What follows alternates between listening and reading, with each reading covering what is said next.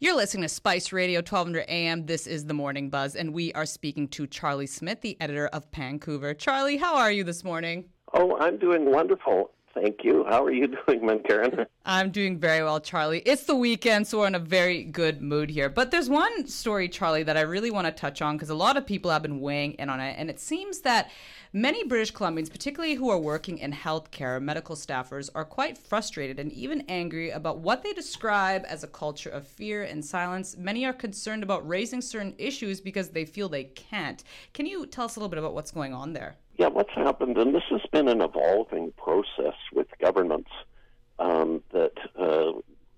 the first time I noticed it was when Gordon Campbell became premier in 2001.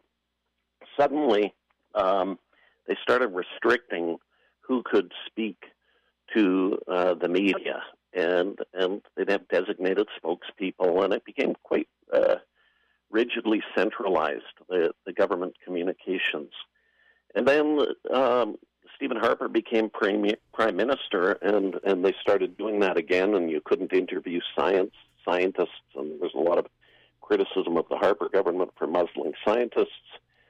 Then I noticed in 2008, when Gregor Robertson became mayor, that Vision Vancouver started restricting which public servants that the media could speak to, and initially it was a very short list, then they expanded it somewhat. But again, the message to the public service was you can't speak openly, you're part of these organizations, and now it's extending to the healthcare sector, and that's really worrying some people because they think that this could even cost lives. And CTV did this big expose about this, but it was actually one of the people who brought it to people's attention is a doctor, Dr. Gandhi, who's at BC Children's Hospital, a pediatric surgeon, who was one of the first, because he's very concerned, Sanjeev Gandhi, about the lack of mask mandates, and was linking that to the BC Children's Hospital, the kind of overrunning of the emergency room, and suggesting, and even holding news conferences with Sonia Furstenau of the Green Party about the importance of taking steps to reduce the transmission of respiratory diseases, and particularly in children. So the government, though, is, and actually it's the health authorities, because the way the government has set things up, and this started again in the 90s with the NDP, they created these regional health authorities to decentralize health care. But Gordon Campbell came in and centralized it, where they reduced the number of health authorities to 6, and then there's also now the First Nations Health Authority, and created an arm's length distance from the government. So the health authorities are basically running the hospitals with funding from the province, and they're requiring that healthcare workers, only allow designated spokespeople to speak on behalf of organizations, and so it's creating a great deal of concern. But I think it has to be seen in the context of a continuum of the stifling of public servants, which in turn leads some of them to create anonymous social media accounts so they can get messages out that way.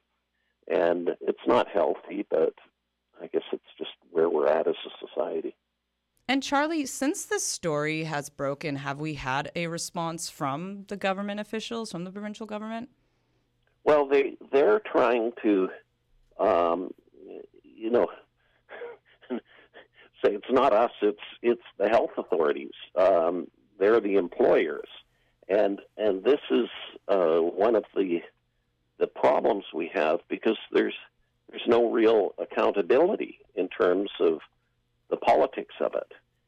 We see similar things with BC Ferries, for instance, but people don't get as worked up about that because BC Ferries, people aren't going to die as a result, most likely as a result of bad policy decisions by the ferry corporation, although you could argue that not having masks on the ferries could contribute to fatalities. But basically the health minister is keeping mum.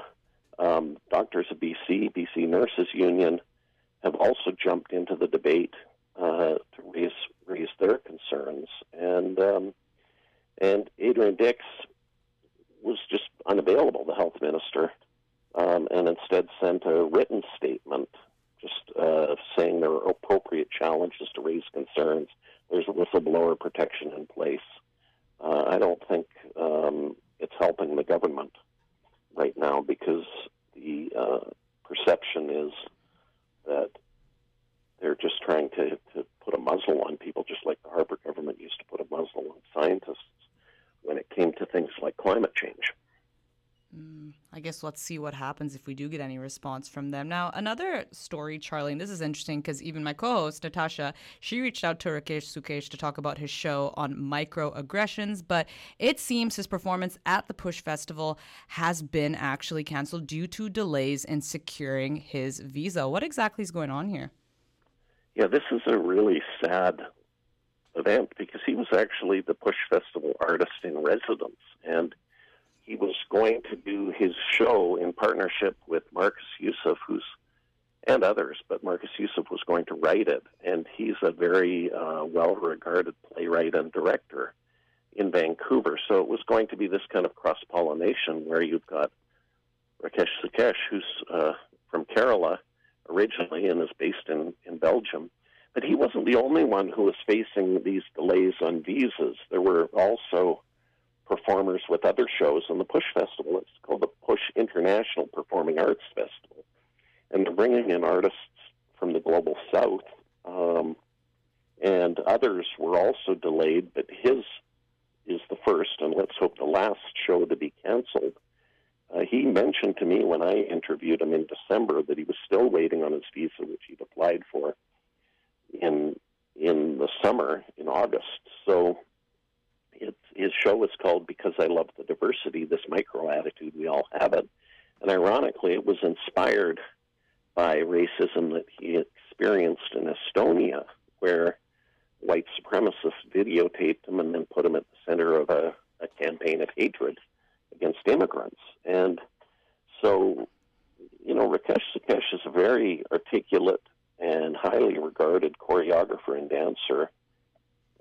But sometimes these visas, this isn't the first time this has happened, and artists face visa troubles regularly coming to Canada, and certain things, and I'm not saying this is the case with him, but even something like an impaired driving conviction in the United States will prevent a musician from crossing the border to come to Canada. But at the same time, Steve Bannon was recently in Canada, who has been convicted of contempt of the U.S. Congress in connection with the January 6th hearings. And he was allowed to come to Canada, but Rakesh Sukesh could not come here to do a performance that was employing Canadians. That is so strange right there. That to me just doesn't make sense. And Charlie, my concern here is too, right? We have been hearing a lot of stories about people's visa applications being delayed. I mean, what consequences could this have, on future festivals? Well, I think from the Push Festival's perspective, they're programming international acts and looking at things like racism and colonialism, and that often involves bringing in people of color from countries that don't. I think, though, also people of Indian ancestry in particular should be concerned about this, because we've also seen it with Sikh performers and entertainers who've been denied visas to perform in Canada. And I guess the perception in citizenship, immigration, and refugees is that are people going to step foot on Canadian soil and then declare refugee status. But I think it would be pretty hard for Rakesh Sukesh to do this, given that, first of all, he's Hindu, and the people who are more likely to claim persecution who are from India are going to be from communities, even Christians or Muslims. But also that India is a democracy, so it's, I think, more challenging to make a refugee claim from India than it might be. And also it's a large country, and you can move. Let's say you're facing persecution in Punjab. Well, the government could make the case you could just as easily move to Bihar or to Maharashtra or South India and escape the persecution. So I'm quite puzzled by this. The government has this policy of not speaking about individual cases for the purposes of privacy, protecting privacy. But it's rather troubling that the artist in residence, of all people, is the one who's denied entry into Canada. Mm-hmm, yeah, definitely. He's like a big artist there in that way too, Charlie. So let's hope we can somehow get more details on that. Now, Charlie, though, since it is the weekend, it is also Lunar New Year, and there's LunarFest Vancouver's Together We Are concert. Can you tell us about it? Yeah, this is what I like about the LunarFest Vancouver is it is a very inclusive celebration of the new year. So, and they're doing it in different ways. One is through their these artists. They're doing these large kind of murals that are being attached or designs to lanterns. So that's taking place at 3 locations being unveiled today: Jack Poole Plaza, the north side of the Vancouver Art Gallery, and as well at Granville Island. And that involves South Asian artists, Indigenous artists, and also artists of East Asian ancestry. But the concert that's coming up, one of the performers is a Ukrainian concert pianist who's quite famous in Ukraine, Anna Segalova, and she's moved to Canada to escape the war in Ukraine. So this is quite a compelling performance that she's going to be part of this big show. It's organized by Harmonious String Ensemble. Nicholas Urquhart is the concert master or the conductor. But they're also going to have Gina Lina, who's this kind of family folk singer-songwriter. She's very talented, of Taiwanese ancestry. You've got the Vivaldi Chamber Choir, so they'll be doing Vivaldi music. You've got a youth orchestra out of West Vancouver. You've got Out in Harmony, so it's an LGBT choir. And to top things off, you've got one of these 11-year-old violin prodigies, Ariana Stott, who's from Port Coquitlam. So the concert's going to be on Tuesday at the Orpheum. In the evening, it's free, and it's also available on live stream. And I think it shows kind of the diversity of Vancouver and musically.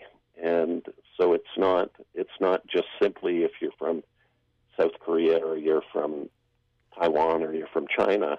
This is a concert that embraces the entire community. I love that. I didn't know that, so that's going to be awesome. Definitely going to check that out. Charlie, thank you so much as always, and have a wonderful weekend. Oh, my pleasure, man, Karen. You too. Bye.